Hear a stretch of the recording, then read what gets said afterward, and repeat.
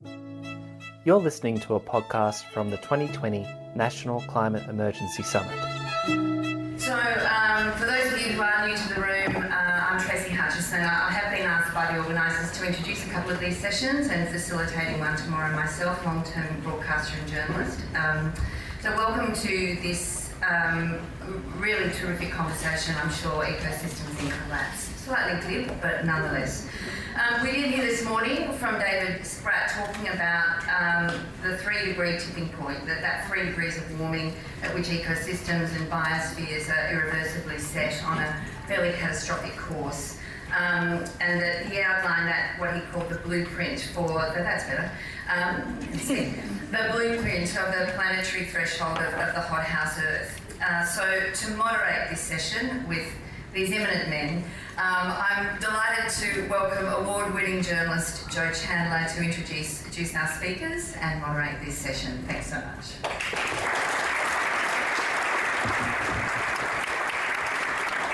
Thanks, Tracy. And welcome, everybody. Thanks so much for showing up. As I said this morning, nothing says I love you like saving the planet. So welcome. And I've just learned a new term, a mammal, as opposed to a panel. So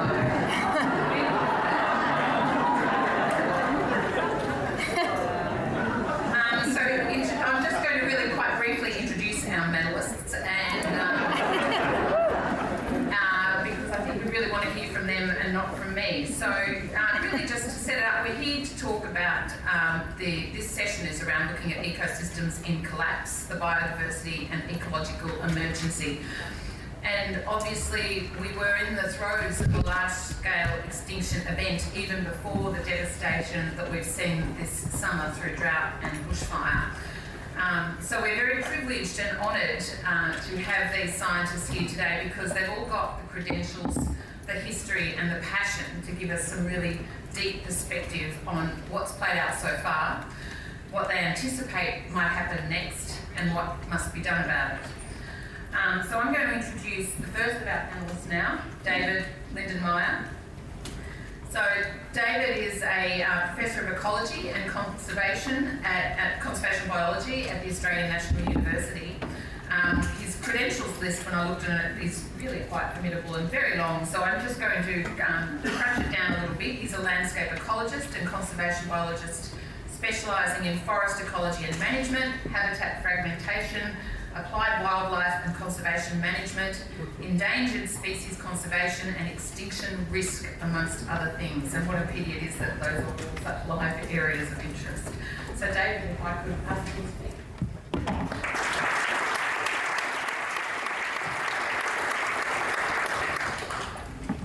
Thank you very much.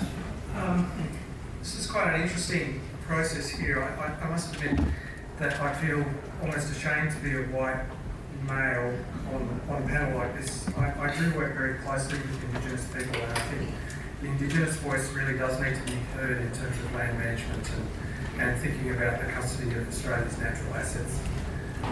So, just another segue, I'm sitting on stage with someone I used to work with, and that's Charlie Veron. In 1980, I used to swim behind Charlie Veron with a shopping basket as Charlie collected corals. And Charlie's original part of his career was actually working on this extraordinary animal called the great glider, which is kind of like a small gliding koala. And so Charlie made the journey from being a forest ecologist to an extraordinary marine scientist, whereas I made a journey from being an extraordinarily bad marine scientist to a forest ecologist. And so there's a kind of interesting synergy here, except perhaps most importantly that climate change effects are manifestly pervasive right throughout both marine ecosystems and forest ecosystems.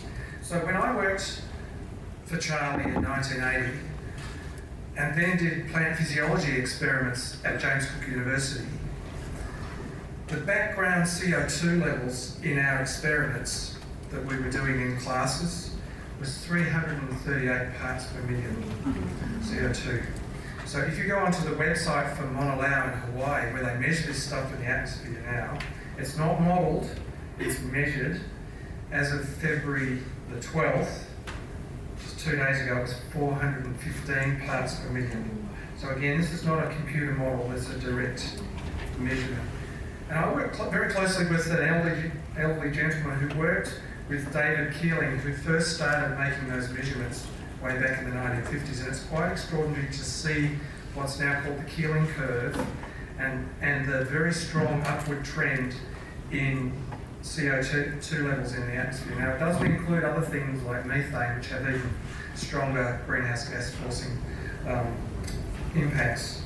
So then I think about some climate deniers that are saying, well, this is not caused by humans, it's caused by other things like volcanic eruptions. So I talk to my geologist colleagues who say, well, sadly that's not the case. You can actually tell the different kinds of carbon in the atmosphere from isotopic measurements, and it's derived from fossil fuel emissions.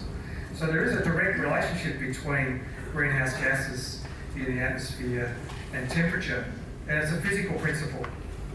And I think about this a lot when people are asking me about this, and I think about other things like what happens if I go to the top of this building and drop a brick off the side, what happens to it?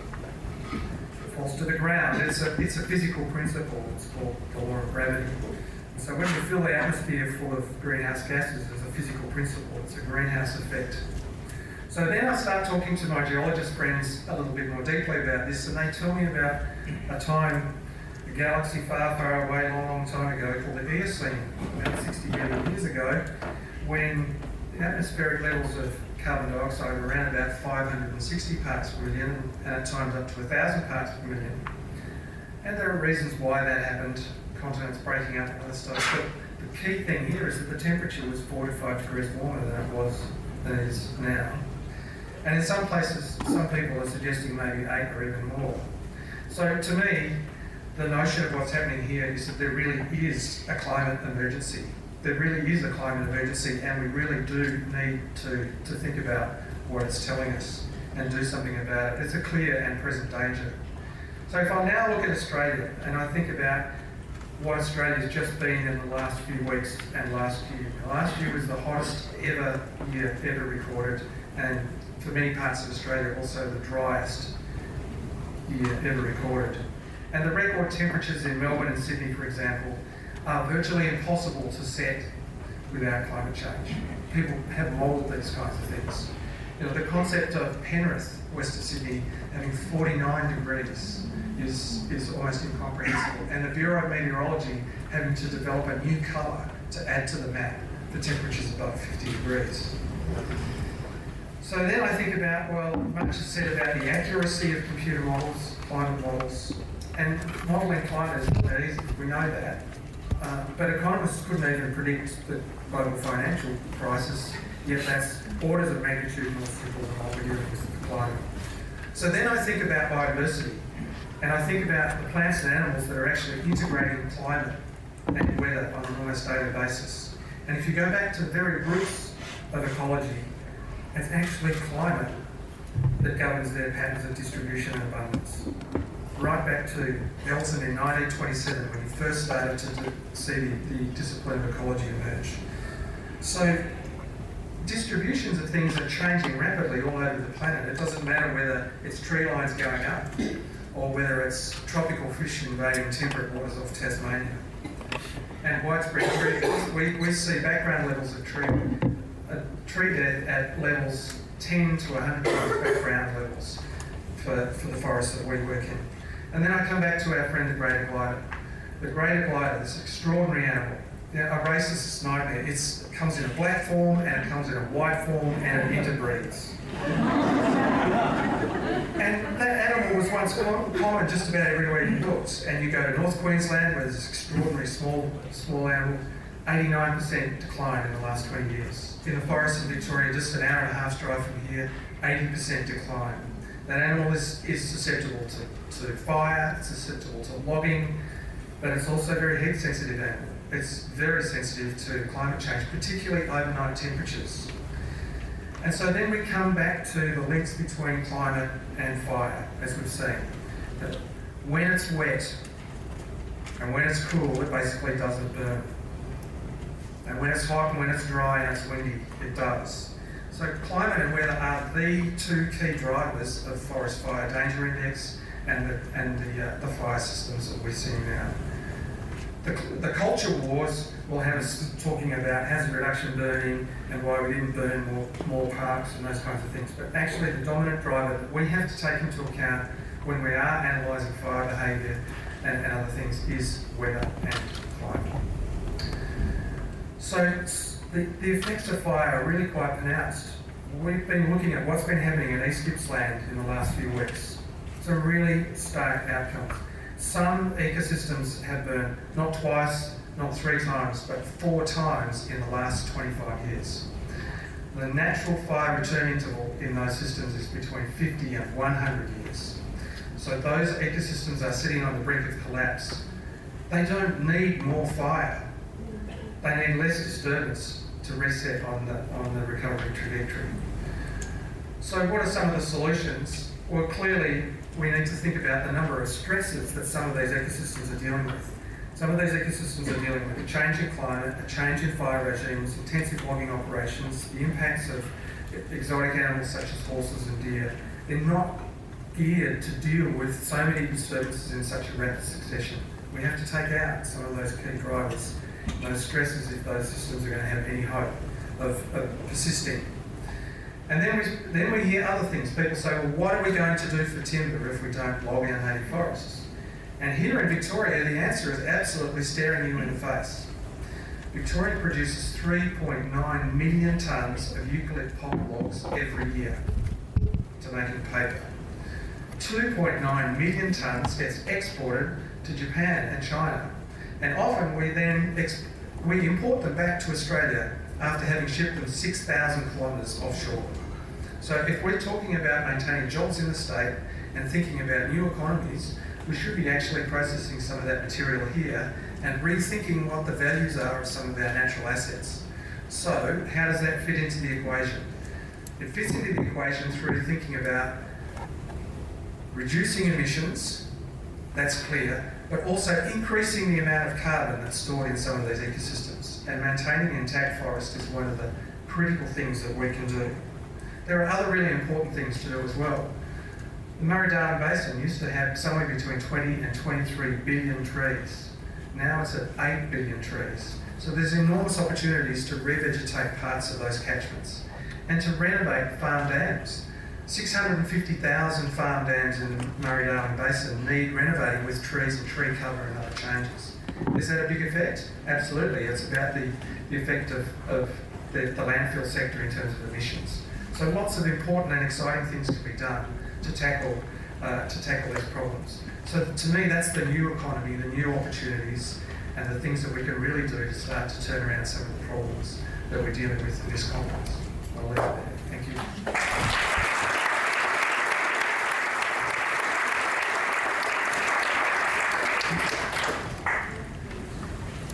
Thank you, David. Now it's my great privilege to introduce Charlie Veron, marine scientist and coral expert extraordinaire. I don't know where to begin with Charlie. He's one of Australia's most storied marine scientists, former head of our Australian Institute of Marine Science, responsible for discovering and naming something like 20% of the world's corals, roughly.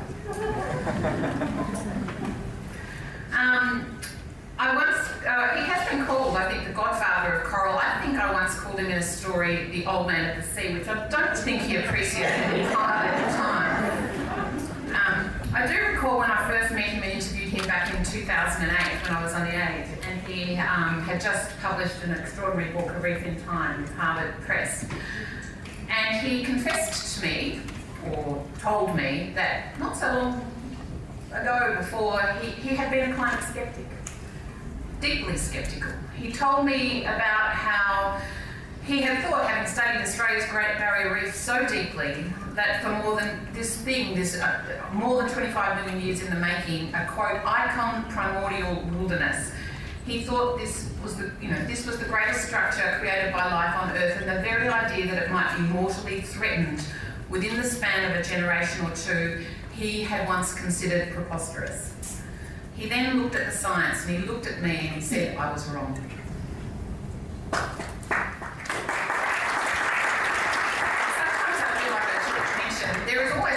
that I'm going to be quite unprofessional and actually cry. And if I do, please don't let that interfere with your appreciation of the discussion. But I do sometimes feel like we're talking about another planet and not the one that we're actually sitting on here. So I think we have got to the point, my tipping point is that the tears are falling often when we have these discussions, and I don't think that's necessarily a bad thing. So I'm going to hand over now. Oh, the other quote I remember from Charlie was just 3 years ago, the first of the two back-to-back bleaching events, and I called him and asked him what he saw going on, and he said, I feel like I'm watching a picnic on a railroad track, and I'm screaming to the people, get off, the train is coming, and they're just drinking and eating and enjoying themselves and not listening. So, Charlie Veron, thank you.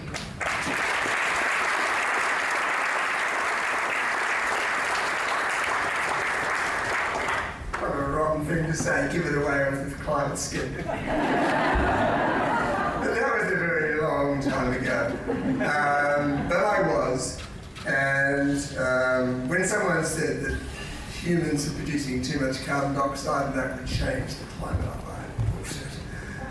And that persisted for a little while.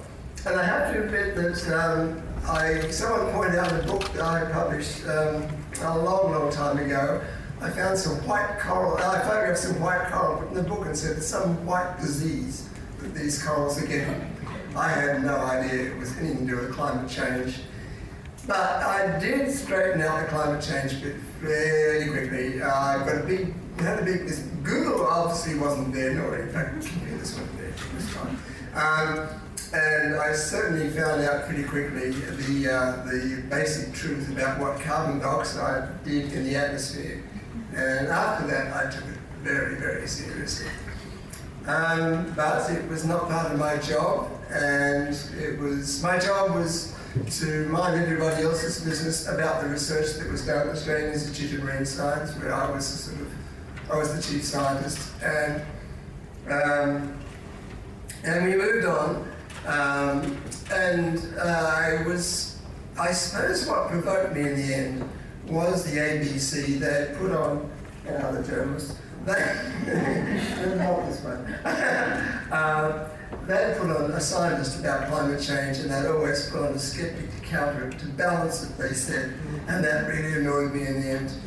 And so I disappeared from my institute for a year and a half with my family in France, there to study climate change, more than I've ever studied for any university degree. And I came back and wrote the book, A Reef in Time, The Great Barrier Reef from Beginning to End. And that was the cat among the pigeons, because I'd stitched together so many different sorts of sciences. And to cut a long story short, that about 6 months later, I was giving an emergency presentation to the Royal Society in London with David Lindenmayer next to me as adjudicator. And that was to the Great Hall there. It was packed solid. And I was then saying the IPCC was not conservative, it was just dead wrong. And the reason I was so sure the IPCC was wrong is that I had a lot of research done by Exxon, and that was exactly what we heard about this morning, and I've never heard that referred to ever before or since, but that is why I was so right and the IPCC was so wrong. Thank you, Exxon. So today I'm going to talk about three things very briefly. One is bringing you up to date about the Great Barrier Reef and what's going on there. Secondly, about the what's become of the information, the encyclopedia of corals, our website. And the third is a wonderful idea that's just been born as of the end of last year about making a coral biobank. Now I'll go through those in reverse, because it makes sense that way. The coral biobank, the idea of the coral biobank is that we collect every species of coral, starting on the Great Barrier Reef, which is about just over 70% of all the species of the Indo-Pacific. Collect them and keep them alive in aquaria indefinitely, and export bits and pieces all over the world to all the many aquaria all over the world, public and private, And so when I won't say if they go extinct, I'll say when and if they go extinct in the wild, we will have them in aquaria. And that may seem a pretty far-fetched thing, but it isn't. Corals can be kept in aquaria indefinitely, and is now the technology of doing that is not difficult. So that is the plan at the moment. It's starting this year, and I've got the job of collecting all the species of coral on the Great Barrier Reef. It is no trivial thing, and we've got some professional aquarium people to take it over from there. We've got DNA people to go into the DNA. We've got museums to preserve it in their cryogenic facility, and so on. So this is a tremendously important step to make. Need I say, it's not got any government support. So the second subject I was going to like to talk on, is a website that I've spent an awful lot of my life building with my three colleagues. It's called, if you have a PowerPoint, can we click on the PowerPoint? Is that, can I do that from here?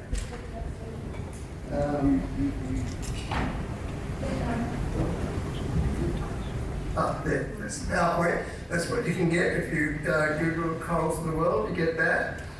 That website is about as big as Qantas's. It's equally as complicated. It's, but it is fairly user-friendly. But the information it contains all. It's an encyclopedia of corals, not just according to what Charlie Veron says, but according to what Charlie Veron and the whole rest of the world has to say. It took a very long time to produce, and it was essentially done because I produced a big 3-volume book about corals. It was published in the year 2000. And I was seeing it was going out of date within years. It was going out of date very quickly. And this is it was the most expensive publication in Australian history at that time. And so you don't just do another one, you don't do another version, you don't do an update. What you do is a website. And from about 2005, we started doing this website, and it's now used absolutely all over the world. And I think if you've all gone to the very large expense of buying the books, Corals of the World, chuck them in the wheelie bin, they're no use. Now that is what our website should look like now. But it doesn't look like that, because we launched it in 2016, and we thought, wow, we're going to be able to fund the rest of this thing. There was 2 more jobs to do. One was very big and the other one was very small. The very big job was to integrate all our knowledge of corals with an information bank about the environment. And all the environmental work of NOAA and all our colleagues working on national parks, marine parks, you name it, you can lay on maps, and then you can ask the most sophisticated of questions right down to species level. That hasn't been done. And I do think now it never will be done, but if we ever got serious about conserving corals, it damn well should be done. But anyhow, and the second one is called Coral ID, which is also not there. It is on this one, it's not in the one you'll be able to get up. Coral ID allows you all, everybody, to identify corals to species level. It's been a huge challenging task. It's taken us, I think, to add it all together, it would have taken about 12 people years of work. And it's not there now because the trivial amount of funding, perhaps one of the Prime Minister's women's changing rooms would have been enough money to do it. We run out of money ourselves, we can't do it. And so it sits there spinning around on the computer. And the rest of the world has to come and ask me what corals what, and often for the projects they've got to go out and collect the stuff for them. So what we did when we did initially launch our website there, we put up this notice which effectively says, don't cite this website yet, we still have to do finishing touches. That notice has been there now for 3 years, as we've struggled to get any funding at all, and the reason we can't is the government announcement that they're going to spend $440 million on the Great Barrier Reef. most of our work has been funded from Americans, not Australians. And they came to the party, and yes, they were going to provide the funding for me to finish the identification module. And I said, don't worry, the Australian government's going to do it easily. And Robin, well, the Australian government isn't, and they won't, and that's it. So that's the sad story about what has been a very successful idea about getting all the information about corals onto a single website, which you can all access for nothing. The third thing I'd like to just mention is an update about the Great Barrier Reef. I expect everyone here knows that it's been clobbered by mass bleaching, and 2015-16 saw 2 consecutive years, and roughly half of all the corals of the Great Barrier Reef died in those 2 years. And for those of you who are familiar with go diving or familiar with the Great Barrier Reef, it is really quite horrific to see what happened in those 2 years. That got a lot of publicity and all over the world, the Great Barrier Reef and the outlook for that. Of course, I got very outspoken about that, and on endless television docos and so on, complaining. But last year, I joined a trip, the second trip of an organisation that calls itself Legacy. It's a purely private thing, and for very little money at all, we tripped all over the northern Great Barrier Reef. I can tell you right now, if you want to see a coral reef, forget the northern Great Barrier Reef because it virtually doesn't exist. But further to the north, right at the tip, there are pockets of nice, pretty, high diversity reefs that I need to plunder in order to collect corals for the Coral Biobank. But as far as the northern Great Barrier Reef is concerned, forget it, they're not there anymore. To go anywhere in the northern Great Barrier Reef, which used to be the highest diversity, easy the most pristine, there's no river runoff. There, I saw 1 crown of thorns in 3 weeks, and it was the thin and hungry crown of thorns, because it's no to eat. So that's incredibly what has now happened to the Great Barrier Reef. Further south from about Port Douglas, things start to get not good but better, and further south they're quite good in most places, except inshore reefs. Now, all this is Russian roulette. Maybe this year will be a good year. I think it will be, because the sea temperature started off at such a low level in the Western Coral Sea.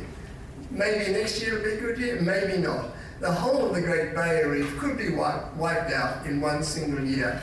If you can wipe out one reef in the same conditions, you wipe out the whole lot. So this whole huge Australia's icon, the place that's so closely associated with Australia, is really facing an impossible dilemma, which is why we started the Coral Biobank. If the Coral Biobank were to depend on the once pristine reefs of the Great Barrier Reef, the northern Great Barrier Reef, it would all be too late. So on that, I can't help but be very gloomy when talking on this subject, because there are no jokes. I usually have lots of jokes in my presentations to students, and sometimes they get a bit rough, especially about their lecturers. But no, there are no jokes on this one. We are in dire straits, and we're not getting much help.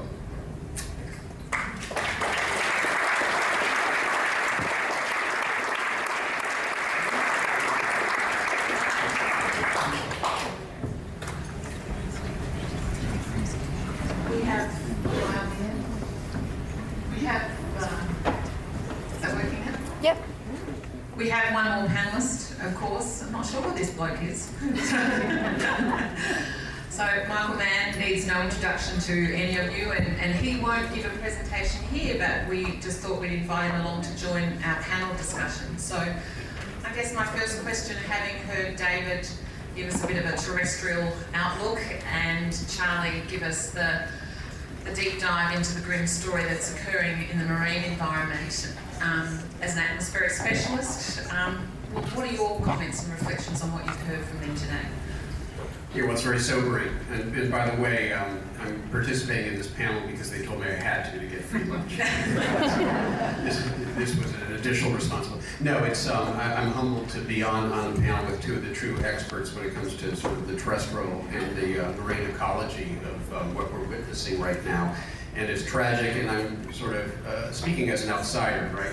To me, Australia, you know, this iconic country with the Great Barrier Reef, with the koalas, with the and all the other amazing, unique animals which are under threat by climate change. Whether it's the Great Barrier Reef, which is under the twin threats, by the way, of both bleaching due to high sea surface temperatures and ocean acidification. And this is relevant, by the way, when you hear people talk about techno solutions to the climate problem, like geoengineering, putting particles into the stratosphere to reflect back some of the sunlight to try to cool down the Earth. Apart from all of the other disastrous impacts that could have, it would do absolutely nothing about the ocean acidification problem, sort of the other carbon problem. And so this is, I think, coral reefs in particular are an example of a system that is under simultaneous stresses. Ocean acidification, bleaching, pollution, increased UV from ozone depletion, apparently that has had some role as well. And you know, we all know we are living creatures ourselves. When we are under simultaneous threats, we perform far worse. It's far more difficult to respond to multiple threats. So I think that the Great Barrier Reef, it's this iconic, you know, entity, one of the great wonders of our planet, and it is also under these multiple assaults that are a result of our impact on the environment. And I too worry that, you know, my wife and daughter came down with me at the beginning of my sabbatical here in mid-December, and we went up to Cairns to actually see the Great Barrier Reef. We wanted to see the Great Barrier Reef while we still could, and I don't, you know, we didn't know how much longer we might have. That's very sad. It's very sad for me to imagine that my daughter will not have that same opportunity with her children. That is a possible future. It's a future that we can still forestall. If we keep warming below 1.5 degrees Celsius, if we keep CO2 levels below, you know, 420, 430 parts per million, maybe. If we can slow it down, you know, adaptation, you know, the corals have adapted to very large, slow changes in the geologic past.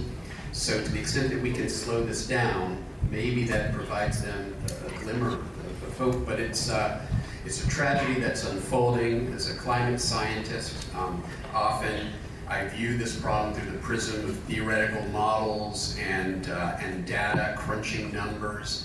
But when you come here to Australia, you actually see it with your very own two eyes. You see the impacts of climate change playing out, whether it's the Great Barrier Reef, and then our family then next went to the Blue Mountains, which were not blue. The skies were not blue. They were filled with smoke. You could smell it. You couldn't see the lush rainforests in the valley. You couldn't see the majestic cliffs and ridges that are so iconic. And so we felt like we were witnessing the destruction of this land. And it was a very sad experience for us.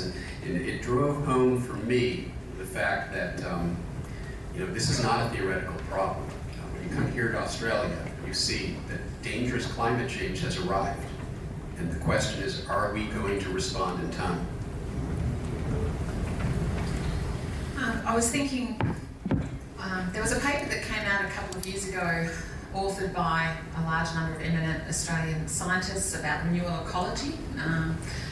One of the people that was an author of that was David Bowman, forest specialist, now at University of Tasmania. I went to Tasmanian Highlands with David Bowman last year, researching a story, looking at some work he was doing around trying to save the pencil pines, a Gondwanan species. And this renewal ecology, I guess it's kind of like emergency ecology, this idea that we have to rethink the way that we manage around the recognition that Eden is long gone, Eden is lost, we can't restore these systems. This is about salvage in some ways. Noah's Ark. Yeah, and these really confronting questions of, and we saw it for real in the fires that we've just had, where we saw that really aggressive intervention to save the Willamette pine. Bonan's talking about similar interventions within the Tasmanian wilderness, like carving out areas to preserve pencil pines and other habitat. These are confronting ideas that we have to recognise how much has been lost and then think really strategically and aggressively about what we might do to salvage something.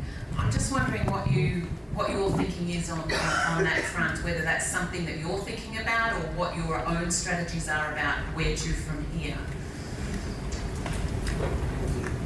So in many cases what I often think about is coming back to the number of stresses in the system and what stresses you could take out. So thinking about leverage points. So dealing with the amount of carbon in the atmosphere is a big global problem, and so we have to do that, but there are other things that we can intervene with that are more tractable more quickly.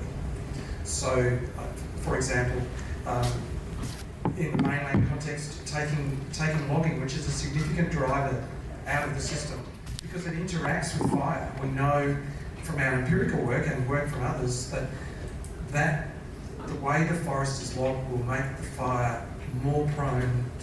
forest more prone to higher severity fire later. So if we take out that factor and then its interaction with how much fire is occurring, then we start to take some of the stresses away for some of these systems to be able to recover. And there will be need for more heroic interactions. We're already seeing that in Kangaroo Island with some of the threatened species there. So we do actually now have to do some mapping exercises as to which are the really important strategic bits. Where have we got to intervene? What kinds of things can we do to intervene if we want to hold on to things like Willamette pine or other iconic species? We're seeing places burning now that should never burn. Subtropical rainforests should never burn. So, okay, if that's the case, what do we need to do to make sure that the bits that haven't burned won't burn? And there will have to be some heroics there. Charlie, I guess the projects you've talked about here are, virtual coral collections and collecting these, the specimens to have them in a laboratory somewhere. I guess that's the extreme idea of renewal or ecological emergency life support. Well, it's like a seed bank, and it's going to be needed. It will be needed. I think now it's very hard to tell if the coral goes extinct. It just means if you don't find it, you might find the next dive. But I know of seven now corals that used to be common I haven't seen in years, or in 2 years, and there's been a lot of diving and looking out for it. So I do think we're going to get into extinctions very heavily over the next few years. And that's the extinction of species. What really matters is the extinctions of the habitat, of coral reefs themselves.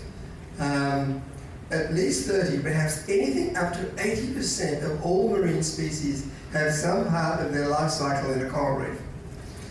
If you look at the geological record of corals, and this has got the best geological record you can possibly have, a mass extinction, in all but one case, has got a prelude, the wiping out of corals. So you wipe out corals, then the whole ecology of the ocean collapses. I'm afraid I think this is going to happen, and I think it's that serious. And I feel just so sorry for the people, the young people today, because they're going to face a horrific world. And I do believe this is going to happen. And it makes me very sad. So not only our job at this with the Coral Bank is to preserve corals into the future so that they can be used to repopulate reefs that we've lost, but the turnaround time is going to be incredibly long. And also, the lag time, as we call it, of the oceans is at least 20 years. In other words, where the oceans are responding now to levels of carbon dioxide around about the turn of the century. It takes maybe, would this be right, Michael? You know much more about this than I would. About 20 years to that lag time to really kick in.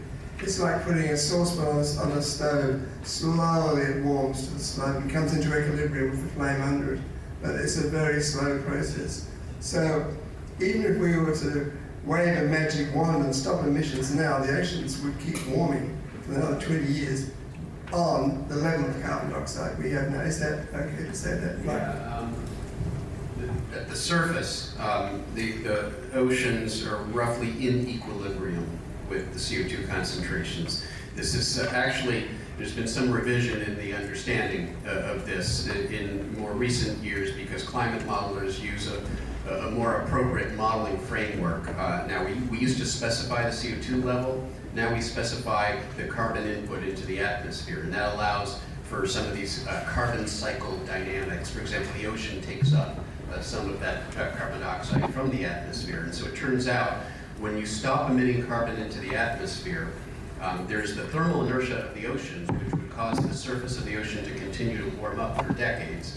But you also have a dramatic increase in ocean uptake of carbon dioxide. So the atmospheric CO2 goes down. That almost cancels the thermal inertia of warming. And the bottom line is the warming at the surface that we see right now is a function of the cumulative emissions up to now. We stop emitting carbon, temperature stop warming at the surface. The problem is that isn't true below the surface. The farther down you go, the more of a lag time there is. With the deep ocean, it can be out of equilibrium by hundreds of years. It can take hundreds of years for the deep ocean to warm up. And where is that CO2 going, the atmospheric CO2? It's going into the ocean. That's not good. Ocean acidification continues to proceed even after we stop emitting carbon into the atmosphere. That's one of the reasons for worry here. I think we're at the point of going to questions from the audience now. And we've got someone with a microphone and we've got hands everywhere. And if anybody decides to launch into their own soliloquy of opinion on something, we might cut you off at the knees. So I'm just telling you that we're here to have questions, and I'll go the full Tony Jones if necessary.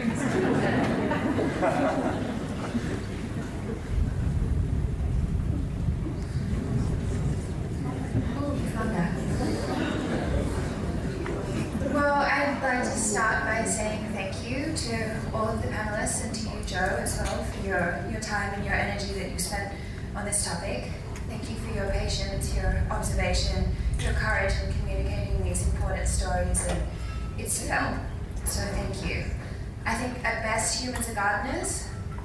We're in dire situations. You speak of conservation, but what of action? I'm a young person who is in the environmental field looking at carbon offsetting as a way to bring market forces and ecological restoration into being.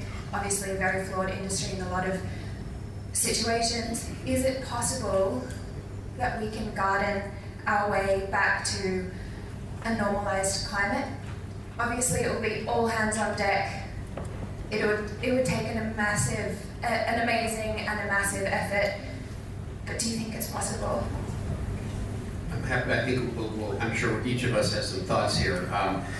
Thanks for that question. It's an important one, and at the margins that can have an influence, reforestation, the natural uptake of CO2 can help. But ultimately, if we don't stop burning fossil fuels, the rest of it is like rearranging deck chairs on the Titanic.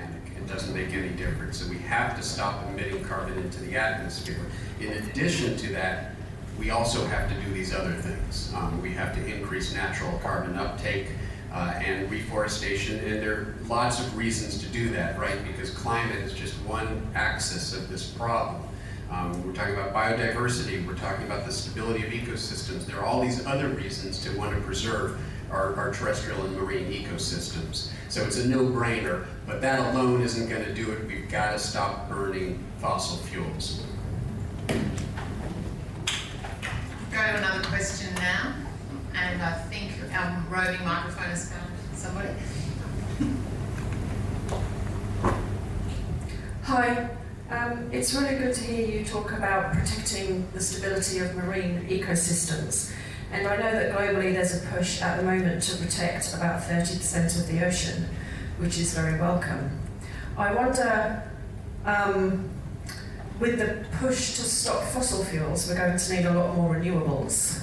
And a lot of the materials for renewables are on the ocean floor. If we're protecting 30% of the ocean, it means that 70% is then up for grabs. What's your position on deep sea mining, which involves dredging the floor for cobalt nodules?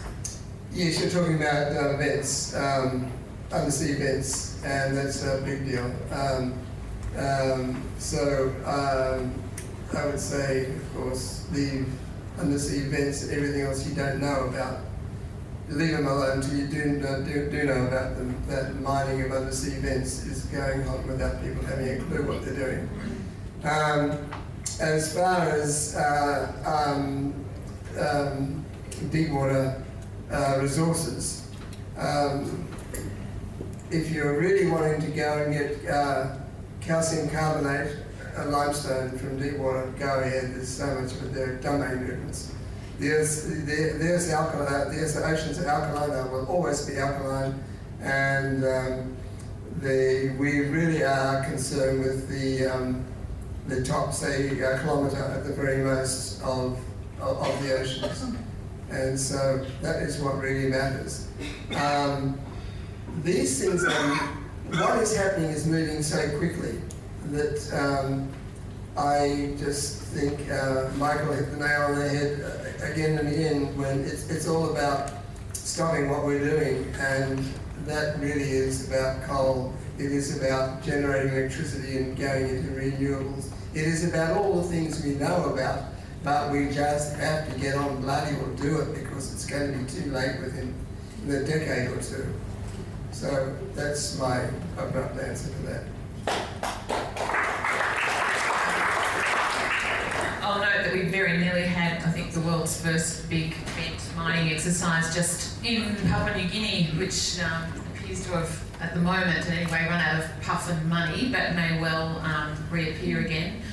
There's also a lot of nations in the Coral Sea area wanting to, the nodules, picking up the potatoes of rare earth on the bottom of the sea, and they're speculating. Oh, there's magnesium nodules there, are there?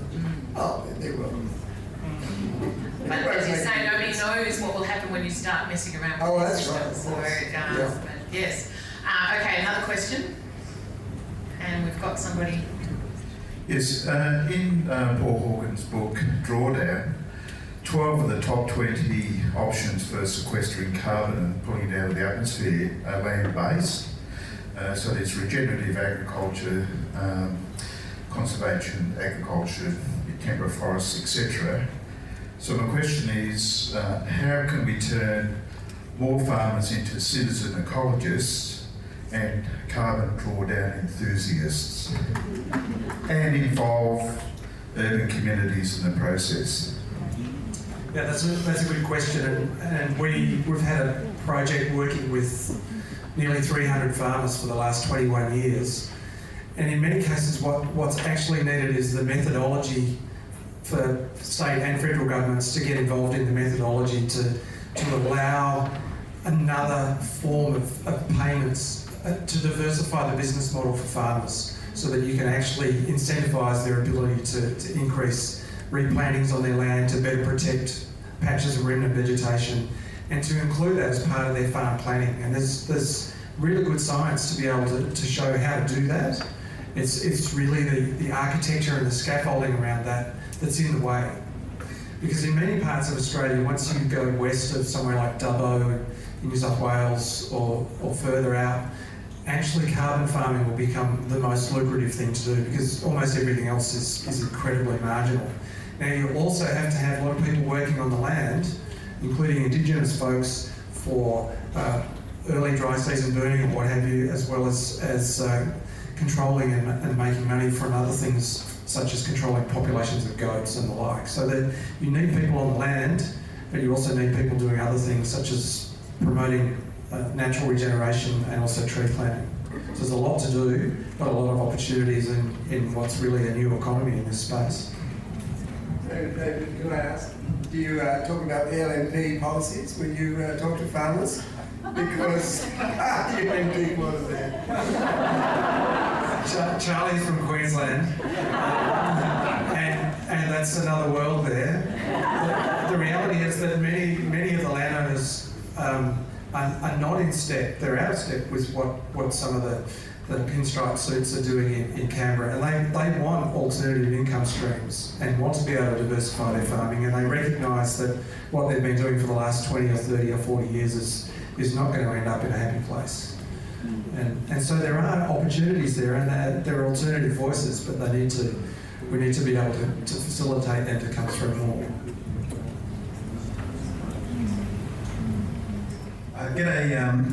Charlie made reference to the potential importance of biobanks for coral reef conservation in the future. I just wanted to ask David, with regards to terrestrial environment, I know some of the a lot of what you talked about was in situ conservation, reducing stresses operating on in situ ecosystems, but given some of the CSIRO modelling shows things like, I know for southeast Queensland by about 2070, less than 5% of the floristics in any given area will be living in a bioclimatic envelope of which they have any evolutionary experience.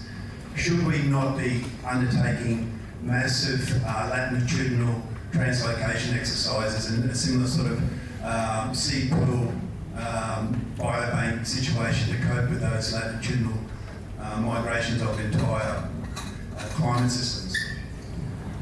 Wow, that's a huge question. I think there is evidence to indicate that some of those kinds of approaches are important. Assisted translocations, assisted migrations, but it's got to be done very carefully because sometimes the approach can be massively counterproductive. So I think to the turn of the previous century, the concerns about what happened when foxes were introduced to Australia and people started to move lyrebirds to Tasmania. And they've done really well in Tasmania, but they've had really big impacts as well. So there's a need to think about some of these things carefully in an ecological context, or the solution might be worse than the problem was in the first place. So there does need to be some deep thinking about that. At the same time, I think there's a lot to be said for thinking about where are those places that are most likely to persist the longest as key refugia, and how might we manage those key refuges? It's a bit like what David Bowman was talking about in the context before. So let's not just launch into some of these things without thinking deeply about what it might mean and some of the implications on the way. Oh, you haven't asked Queenslanders. We've got cantos, and cantos will fix anything. Every time someone talks about geoengineering solutions, I have a vision of cane toads kind of being vaulted into the stratosphere. They seemed like a good idea for a problem at some point, and then we can see how well that worked. But anyway, we've probably got two more questions, so we've got somebody up the back here. Oh, hi, Lynn Johnson, Nature Needs More. It seems like one of the key stresses is the constant lack of funding. And I just wanted to get the panel's thoughts on the fact that the legal trade in endangered species is worth $320 billion annually to some of the biggest luxury brands in the world, but they're paying virtually nothing other than token CITES permits costs. And could these funds, if say 1% of the legal trade could be reinvested into conservation, be used to help our ecosystems recover? And why should business make so much money and pay so little cost towards conservation? Okay, so we've looked at this and recently published on this issue. So the estimate in a terrestrial context is that Australia is spending presently 1/10 of what it needs to conserve its terrestrial threatened species. So if you look at Australia as a comparator to the US, the mainland USA, in terms of similar landmass, Australia's mammal extinction rate is 34 times what they've seen in the USA. So there's a funding issue that's critical. And the cost of sorting out that problem is about equivalent to one submarine over a 10-year period. So let's park that to one side. The second thing is that our legislation, as a comparator with the USA, is also important. So the US Endangered Species Act, in its present form, as long as Donald Trump doesn't get at it, actually works in terms of maintaining species and recovering species, and ours doesn't. And so that means that the reforms in a legislative context are really important as well.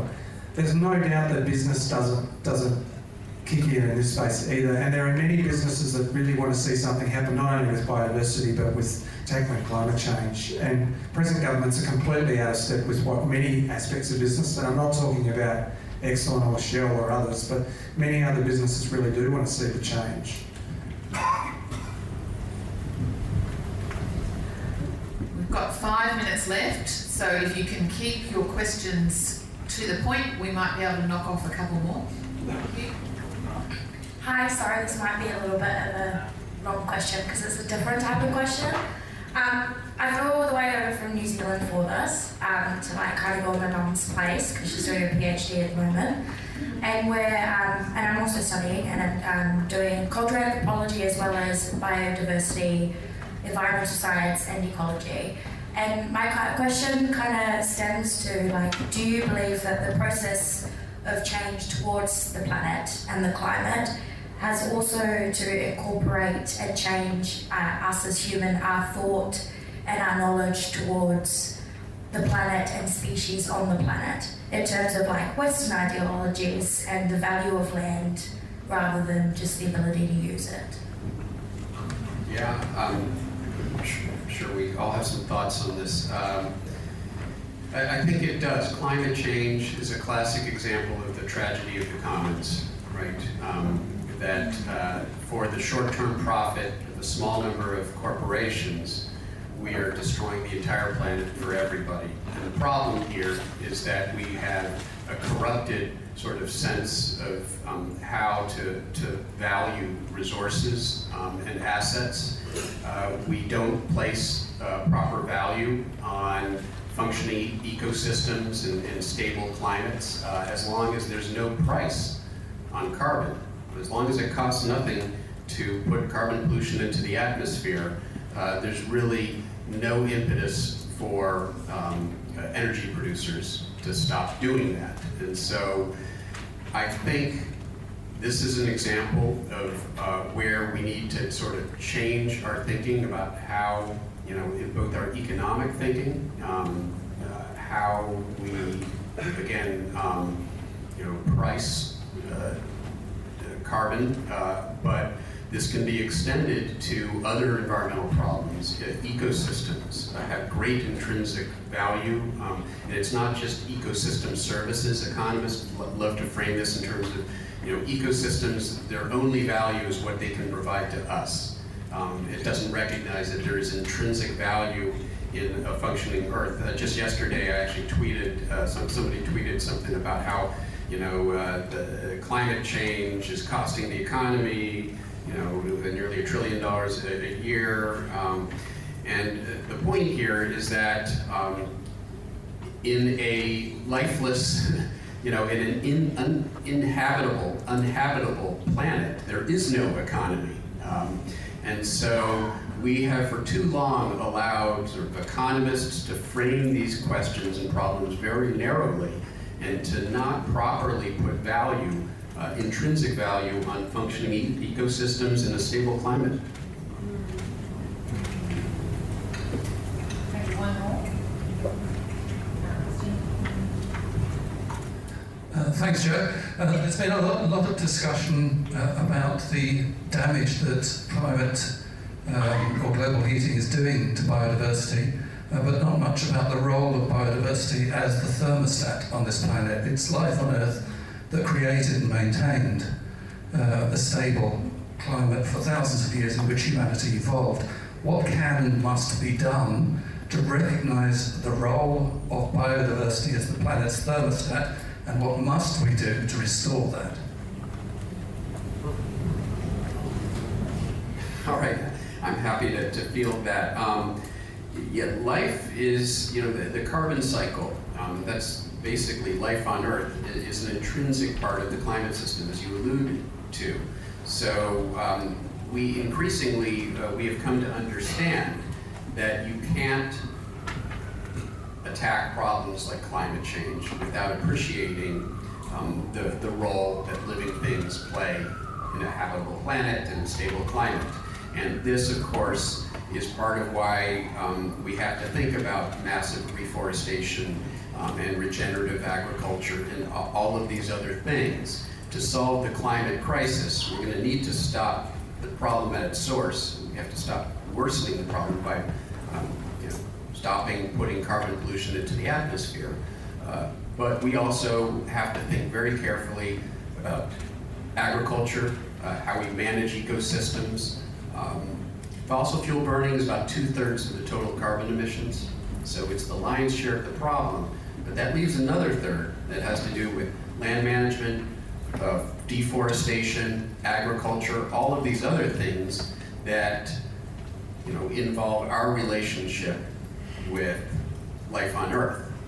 And that means to really tackle this problem, we have to stop burning fossil fuels, but we have to do all these other things as well. Yeah, I would add, I guess it's probably that Google Earth system science, because we're not going to be looking at atmospheric science or marine science or whatever science. We're looking at the Earth as a system, and it's Earth system science, which is really going to take over. It's an integrated thing, and it is big business, and it is the future of an awful lot of what was science divided up into petitions which no longer exist. That would be so.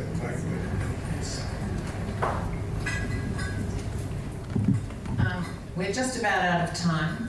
I wanted to thank you all and say that on behalf of the room, I think we forgive you for your vintage, your colour, your gender. You have transcended all these things with your science and your passion and your application and your humanity in talking about these things. And even humanity, perhaps we have to forgive you for that. But thank you very much. Thank you for the very thoughtful questions to everybody, and I'll release you to the next session. Thank you very much. This was a podcast from the 2020 National Climate Emergency Summit.